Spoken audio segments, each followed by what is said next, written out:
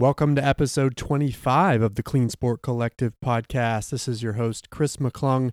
I'll be joined for this episode by co-host Shanna Burnett as we switch gears for today's episode and interview a mixed martial artist. James Wilks joins the show. James was a UFC fighter as well as a reality TV star on the show Ultimate Fighter. More recently, James conceptualized and then produced the documentary film Game Changers, which is a movie that promotes plant-based eating, and James and others interview athletes from a variety of sports that follow a plant-based diet and then talk about how that diet fuels performance as well as recovery. So we cover the film with James. We also talk about his own journey to convert to a plant-based eating and how it has affected his performance and recovery over time. And then of course, we dig in with him on the clean sport culture within mixed martial arts, as well as the evolution of testing in that sport. So, with that as an introduction, let's talk to James Wilks. Welcome, James Wilks, to the show. How are you doing today, James? Great. Thanks so much for having me. Appreciate it. Good to have you. You're our first mixed martial artist to be on the Clean Sport Collective podcast. So that's exciting to get a perspective from a new sport. Wanted to start by just simply asking how you got started, maybe in sport generally, and then how that transitioned into mixed martial arts. Yeah, I mean, actually, my uncle was, really high-profile karate fighter in the UK. My dad was into martial arts, and so it was sort of just a natural thing for me to go into. I was into Bruce Lee movies as well when I was a kid, so I really liked fighting. But I also played a lot of sports, cricket in England, which you don't really have here in the States or in Canada. Rugby, soccer, we call it football. Lots of sort of track and field events. So really quite active as a kid. What motivated you to specifically focus on the martial arts? I think it was that, Bruce Lee was a big influence, sort of being able to defend himself. And then also, I started doing martial arts when I was 8. When I was 15, I got attacked on the street and got beaten up, and realized that some of those routines and things that that I'd been doing for years weren't really very useful. And so I really started to do a deep dive for the search for truth in combat and started studying various styles of martial arts. And I think you ended up ultimately working into jiu-jitsu, if I'm not mistaken. So why that form of martial arts for you? Yeah, I mean, I did various martial arts, but Brazilian Jiu-Jitsu and combat submission wrestling, they're just very effective and practical and based on leverage and logic. And, it's not about strength. Certainly there's some athleticism involved, but it's really about using your body, your whole body against various joints and chokes and that side of things. It's just very practical on the ground. And your career progressed quite interestingly as you ended up on a TV show, The Ultimate Fighter, as a winner there. How did that change things for you, suddenly getting burst into the spotlight that way?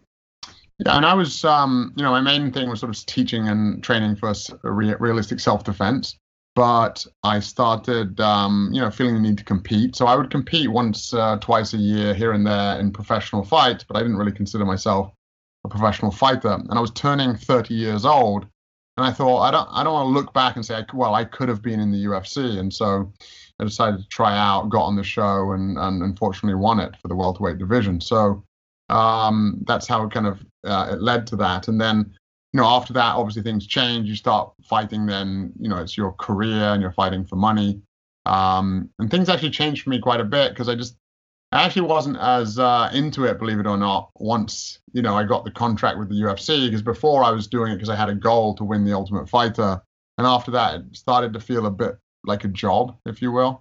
Mm-hmm. And I was doing it because, for the paycheck, whereas rather than just for the passion. So things definitely changed, but obviously winning the Ultimate Fighter was like a springboard to do other things, like the documentary that I'm doing now. So let's talk about that. How did you go from a retired UFC fighter to getting involved with this documentary, The Game Changers? So I actually got injured sparring with a future heavyweight champion for the UFC, tore ligaments in both of my knees. And I thought, well, what can I do productive with my time? I knew there'd be about 6 months where I really couldn't train properly.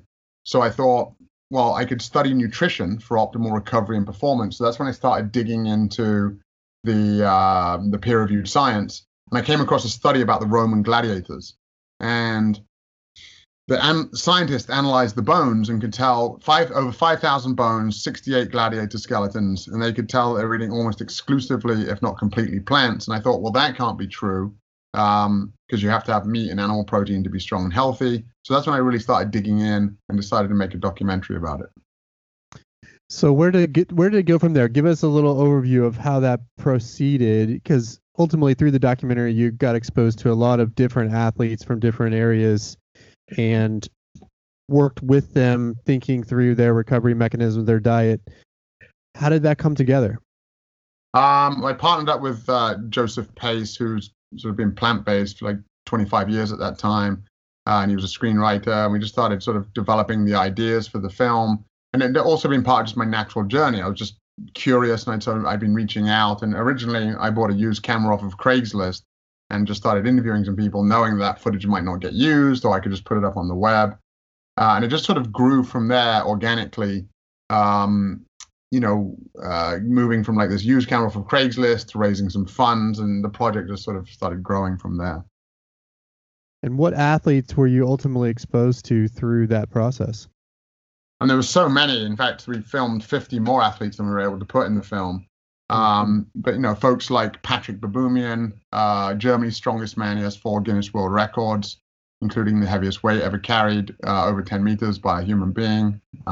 Scott Jurek, who is one of the best ultra distance runners of all time. He specialized in one-day endurance events. So, for example, he has the U.S. record for running the most miles in 24 hours. It's like 160 odd miles, 6.5 marathons in one day. And then in the film, we actually document him running the Appalachian Trail and beating that record at the time.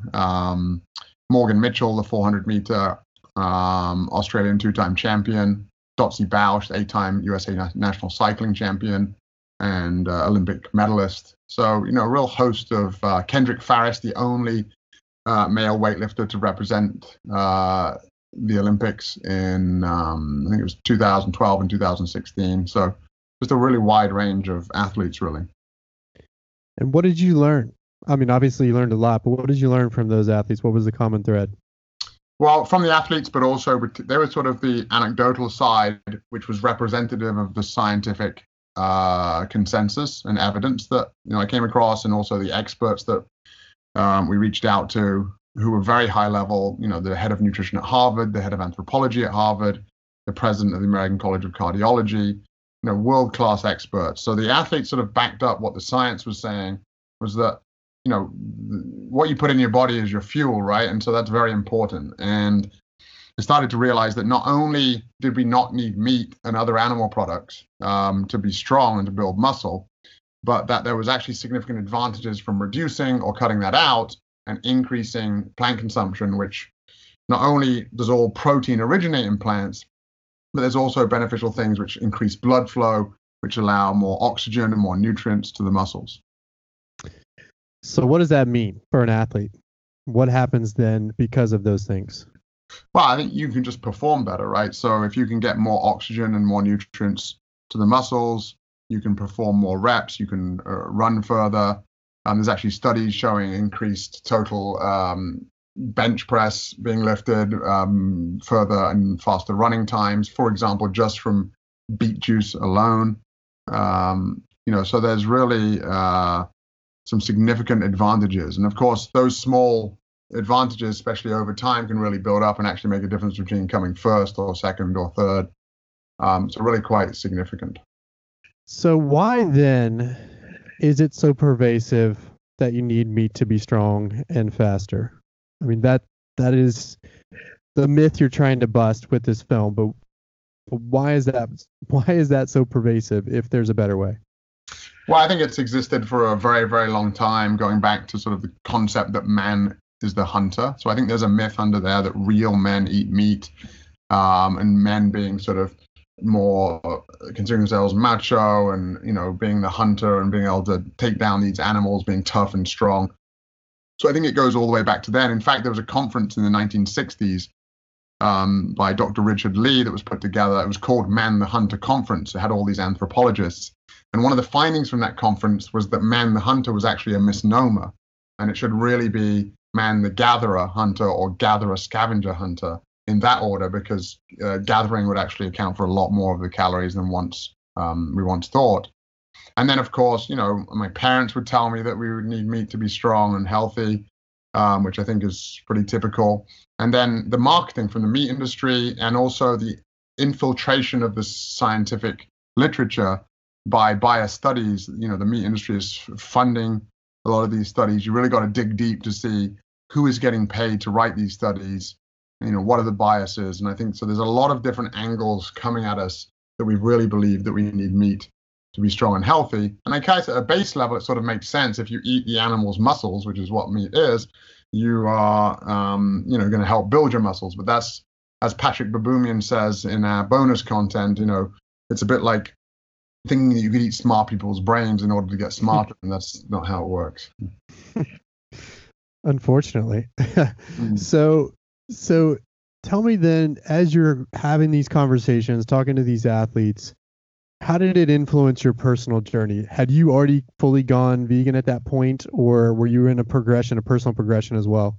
So yeah, I was in a personal progression as I was digging into this research. And when I started, I started cutting out various things, cut out red meat and then chicken, cut out dairy, then fish, and finally eggs. And I wasn't thinking, okay, I'm going vegan. I thought, let's give it an experiment. And so I sort of, as I was reading this research, I started trying it. And, just the results for me were incredible. So let's talk about those. So how did it change you? How did it feel? And at this point, you're retired, so you're not competing any longer, right? But no, not quite. So what happened was, I got injured, tore ligaments in both of my knees. I went plant-based during this experiment, and I actually did start training for a fight. The reason I medically retired was actually from a neck injury.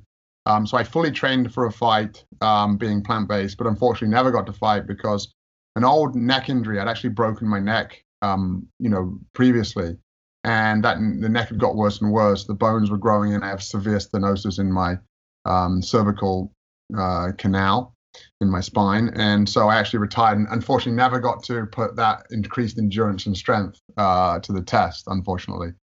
But what happened, 6 weeks after I went fully plant-based, again, it took me a few months to transition over, but 6 weeks after going fully plant-based, I tested myself on the ropes. So, the sort of 2-inch, 50-foot long battling ropes.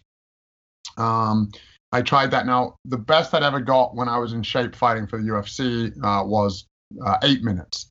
And at our gym with a bunch of elite collegiate professional athletes, if you got 10 minutes, you got your name on the wall. So I'd always wanted to get my name on the wall. And so a few folks have got 20 minutes. Well, 6 weeks after going plant-based, I got an hour straight. And I felt like I really could have kept going, but the gym was closing down. People were, ending their workouts, sort of cooling down, getting ready to leave. And my hands were bleeding and I had blisters, but literally went from 8 minutes to an hour, which was the gym record by far. And that's sort of mentioned in the film as well. But what wasn't mentioned was my strength had increased also. So I've been stuck on bench press, dumbbell bench press. So for some people, they think, well, this is not very strong. And some people think this is strong. It depends who you are, right? So I was doing 105-pound dumbbells in each hand for 5 reps. And I'd been stuck at that for about 2.5 years. And after going plant-based, I went to 115 pounds for 6 reps, 3 sets of 6 reps. So there really was like a dramatic difference. And of course, that's anecdotal, but I feel it is backed up by the scientific literature that, we've come across. So you're feeling suddenly that's a significant strength difference. What does that mean in terms of practice for you? Because obviously people still ask that question, well, how can I get enough protein from plants? So, and I would assume there's some considerations to what you're taking in from a plant perspective to make sure you're getting the right things to build strength. So what does that look like for you practically when it comes to actually putting food in your body? Yeah, certainly. I mean, so for people that aren't athletes, they really don't need to worry too much. Most people in the Western world are consuming too much protein. And in fact, we have diseases of affluence, of overconsumption. Unlike, countries where they haven't got enough resources, they've got diseases of underconsumption. So for most people that aren't working out and are only just lightly active, they're already getting enough protein just by eating any plants. And then, there's a big misconception that plants really don't have protein. But again, all protein originates in plants. Animals are just the middlemen, and they're doing you a disservice. They're stripping the food of fiber and phytonutrients. They're concentrating the pesticides and the toxic heavy metals, and then they're adding in inflammatory mediators. And that goes again back to the blood flow that I was talking about before. That's a mechanism actually of inflammation, which not only affects blood flow, but also affects your recovery process. And the faster you can recover, the sooner you can work out again more effectively. But basically, all protein originates in plants. And the other myth is that the plant protein is incomplete. That's not true. All of the 9 essential amino acids are in all plants. All plants contain all of those in varying proportions. So as long as you're eating enough food throughout the day, you get enough of the essential amino acids. Again, having said that, for athletes, especially for strength athletes, you're getting a bit more protein per grams of protein per kilogram. And endurance athletes tend to eat a lot more anyway, so they're getting more protein as well. So the recommendations are sort of 0.8 grams per kilogram of body weight for sedentary individuals. 50% on top of that for endurance individuals, about 1.2. Again, there's kind of a wide range that work for heat per here, but generally. And then 1.6 to 1.8 is generally good for strength athletes, 1 grams per kilogram. Going up to potentially 2.2 for some people, grams per kilogram, which is a gram per pound for strength athletes as well. So, you do need more protein. But the largest study ever done comparing plant-based eaters to meat eaters showed that they're getting enough protein. And in fact, if you were eating the calories of which like professional bodybuilders are eating, even just eating without even thinking about it, if you're eating enough calories, you're getting enough protein. But for a lot of people, let's say your goal is I need to lose some fat, but I still want to maintain or gain my muscle. You want to be cognizant, so you're going to be eating foods that are you have from legumes, so beans, peas, lentils, and then also nuts and seeds, that type of thing, because those are going to be pretty protein dense. So if you have a hard workout, what does a typical day look like for you eating wise? Oatmeal in the morning. That could be overnight oats where you've made it in the fridge. You don't need to heat it up at all. Or it could be, cooked oats, and that'll have peanut butter or almond butter, flaxseed, hemp seed, pumpkin seed, mixed berries, banana in it, that type of thing. For lunch, I might do a lentil pasta because that's higher in protein, with some veg and maybe some guacamole or some dressing or sauce on it. Last night, for example, we had a cottage pie, but instead of having beef in it, it had lentils in it.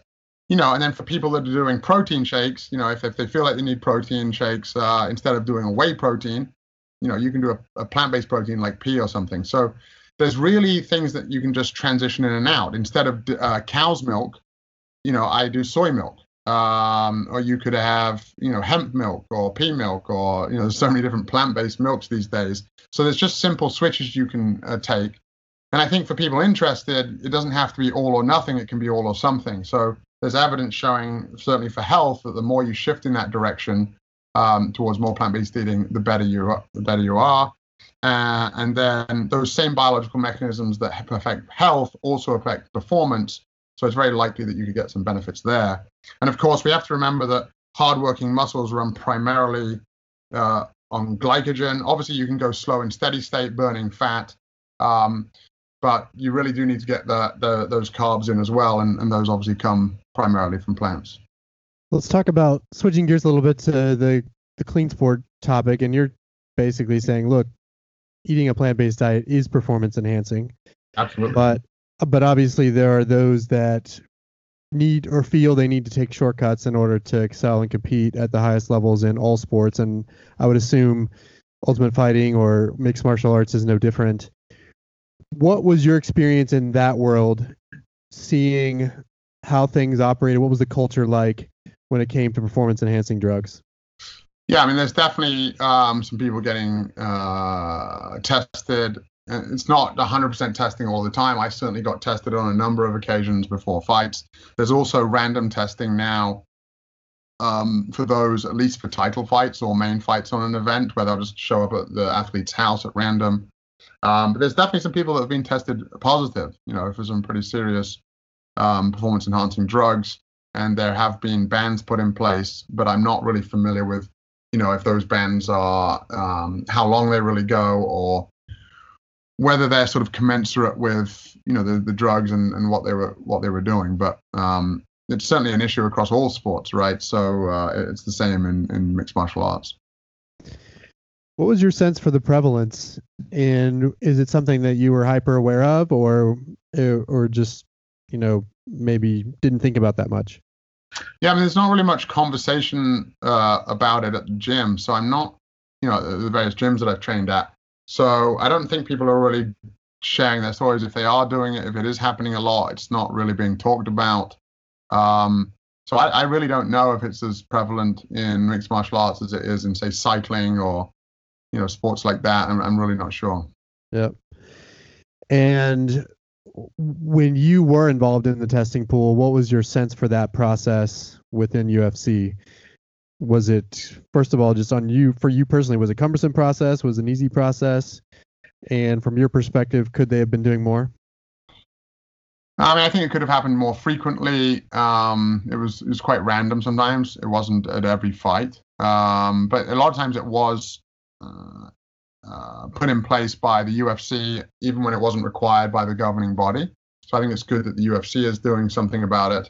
It was a pretty easy process. It was usually urine testing, and so it's not really a hassle at all, right? It's pretty easy to implement. Yeah. And I believe now UFC is involved with USADA, who is doing independent testing for them. I think that's where you're mentioning some of that randomized testing that's happening now. It's happening through the U.S. Anti-Doping Agency, which is always a good thing to hear. Is it something that you ever thought about in any of your bouts, looking across the ring at your opposing fighter? Was there ever consideration that person might be doing it? Yeah, I think potentially. I think with fighting, obviously it is an athletic endeavor, but I think there's more. It's more about, your technique and your tenacity and anything else than perhaps performance-enhancing drugs would give you. I mean, of course, there's going to be an advantage, right? There's going to be a strength advantage and endurance advantage. And certainly I would do things to try to benefit my endurance. So I'm not even sure this is legal anymore, but I would sleep in a hypoxic tent. So it was legal at the time. So basically what that is simulating altitude. So for 8 weeks leading up to the fight, I would crank up and be simulating that I was sleeping at 9,000 feet. I don't think that's not allowed in all sports, right? Like in cycling, is that allowed? Yeah, live high, train low. There's a lot of runners that have altitude tents too. I don't think they're illegal.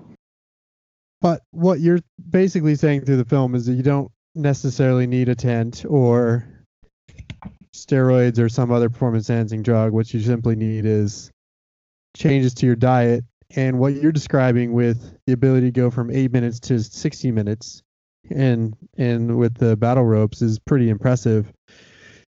Is there any way to quantify for you in percentages, the strength difference, the endurance difference that you've been able to experience through diet?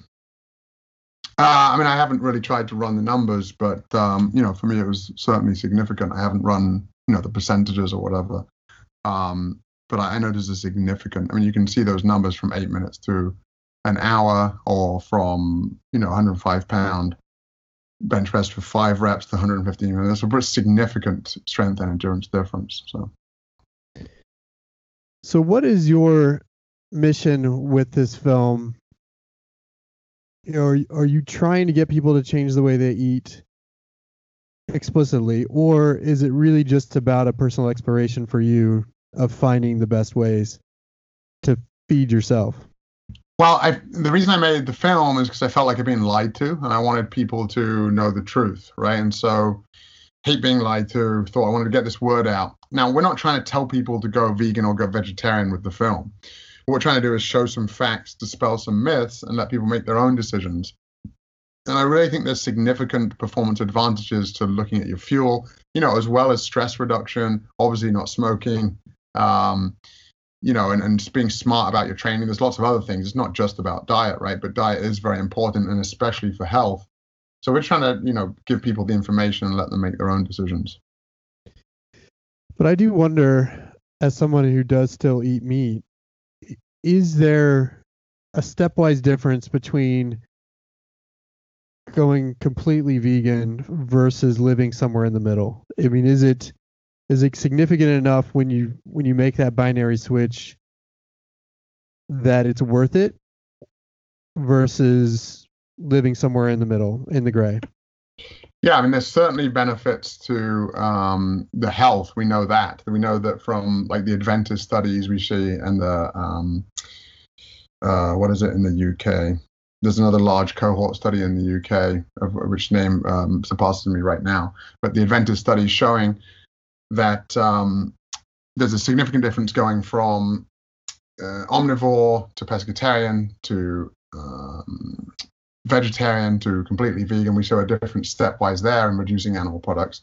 And then the Predimed study showed a significant increase in health markers, significant reduction in death over a 5-year follow-up across all average ages when people just incorporated more plant food. So that wasn't going from omnivore to vegetarian, that was increasing fruits and vegetable consumption significantly. So there was certainly benefits in health there. And given that we know that the biological mechanisms that affect health also affect performance, I think it's, almost certainly going to make a difference, getting the sort of highly processed foods out of your diet, getting the animal foods out of your diet in whatever degree, and shifting more towards plants, and especially whole plant foods, right? Because no one's saying that white sugar or white flour is good for you.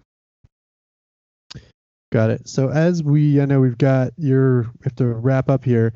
As we wrap up here, where can people find the film, first of all? Well, the film, the best way to find information about the film is to go on the website, which is gamechangersmovie.com. And then obviously we put a lot of information out on our social pages, which is at Game Changers Movie on Instagram and Facebook, and then at GC Movie on Twitter. But right now, the best thing is to pre-order the film on iTunes because it's coming out on October 1st. And it's actually the number one pre-order on iTunes right now, which is incredible for a documentary. So we're excited about that. And then we're also putting out a bunch of resources, right? Because people get the film, are inspired to make a change and eat more plants in their diet, but they don't really know what to eat or how to make the transition. So the website is full of resources and recipes and that type of thing. And what's next for you? Obviously, you're promoting the film, but do you have a next step in this journey for you? Yeah, well, I still train, government agencies like the Special Forces or U.S. Marshals and that type of thing in hand-to-hand combat. But right now, we do know that 5 out of 6 people that go meat-free end up going back. And one of the primary reasons is not having those resources. So in addition to the website, people are starting to ask us hey, can you put out a book? Can you put out an app? Could you do training weekends where the experts come out and we listen to lectures and we train with the athletes? So that's really what I want to do, is keep promoting this, a healthier and better diet, basically. There you go. James Wilks, everyone. Thanks to him for joining us and providing his perspective on not only the clean sport culture within mixed martial arts, but also a way to potentially improve performance the right way by making adjustments in your diet. Thanks also to you for listening and engaging the way you do. As always, you can check us out on the website at cleansport.org, where you can sign the Clean Sport Pledge, as well as encourage brands and others to sign the pledge. And then, of course, you can follow us along on social media at Clean Sport Co. That's at Clean Sport CO on Twitter and Instagram to join in the conversation. With that, we'll wrap it this week. We'll talk to you next week with another interview.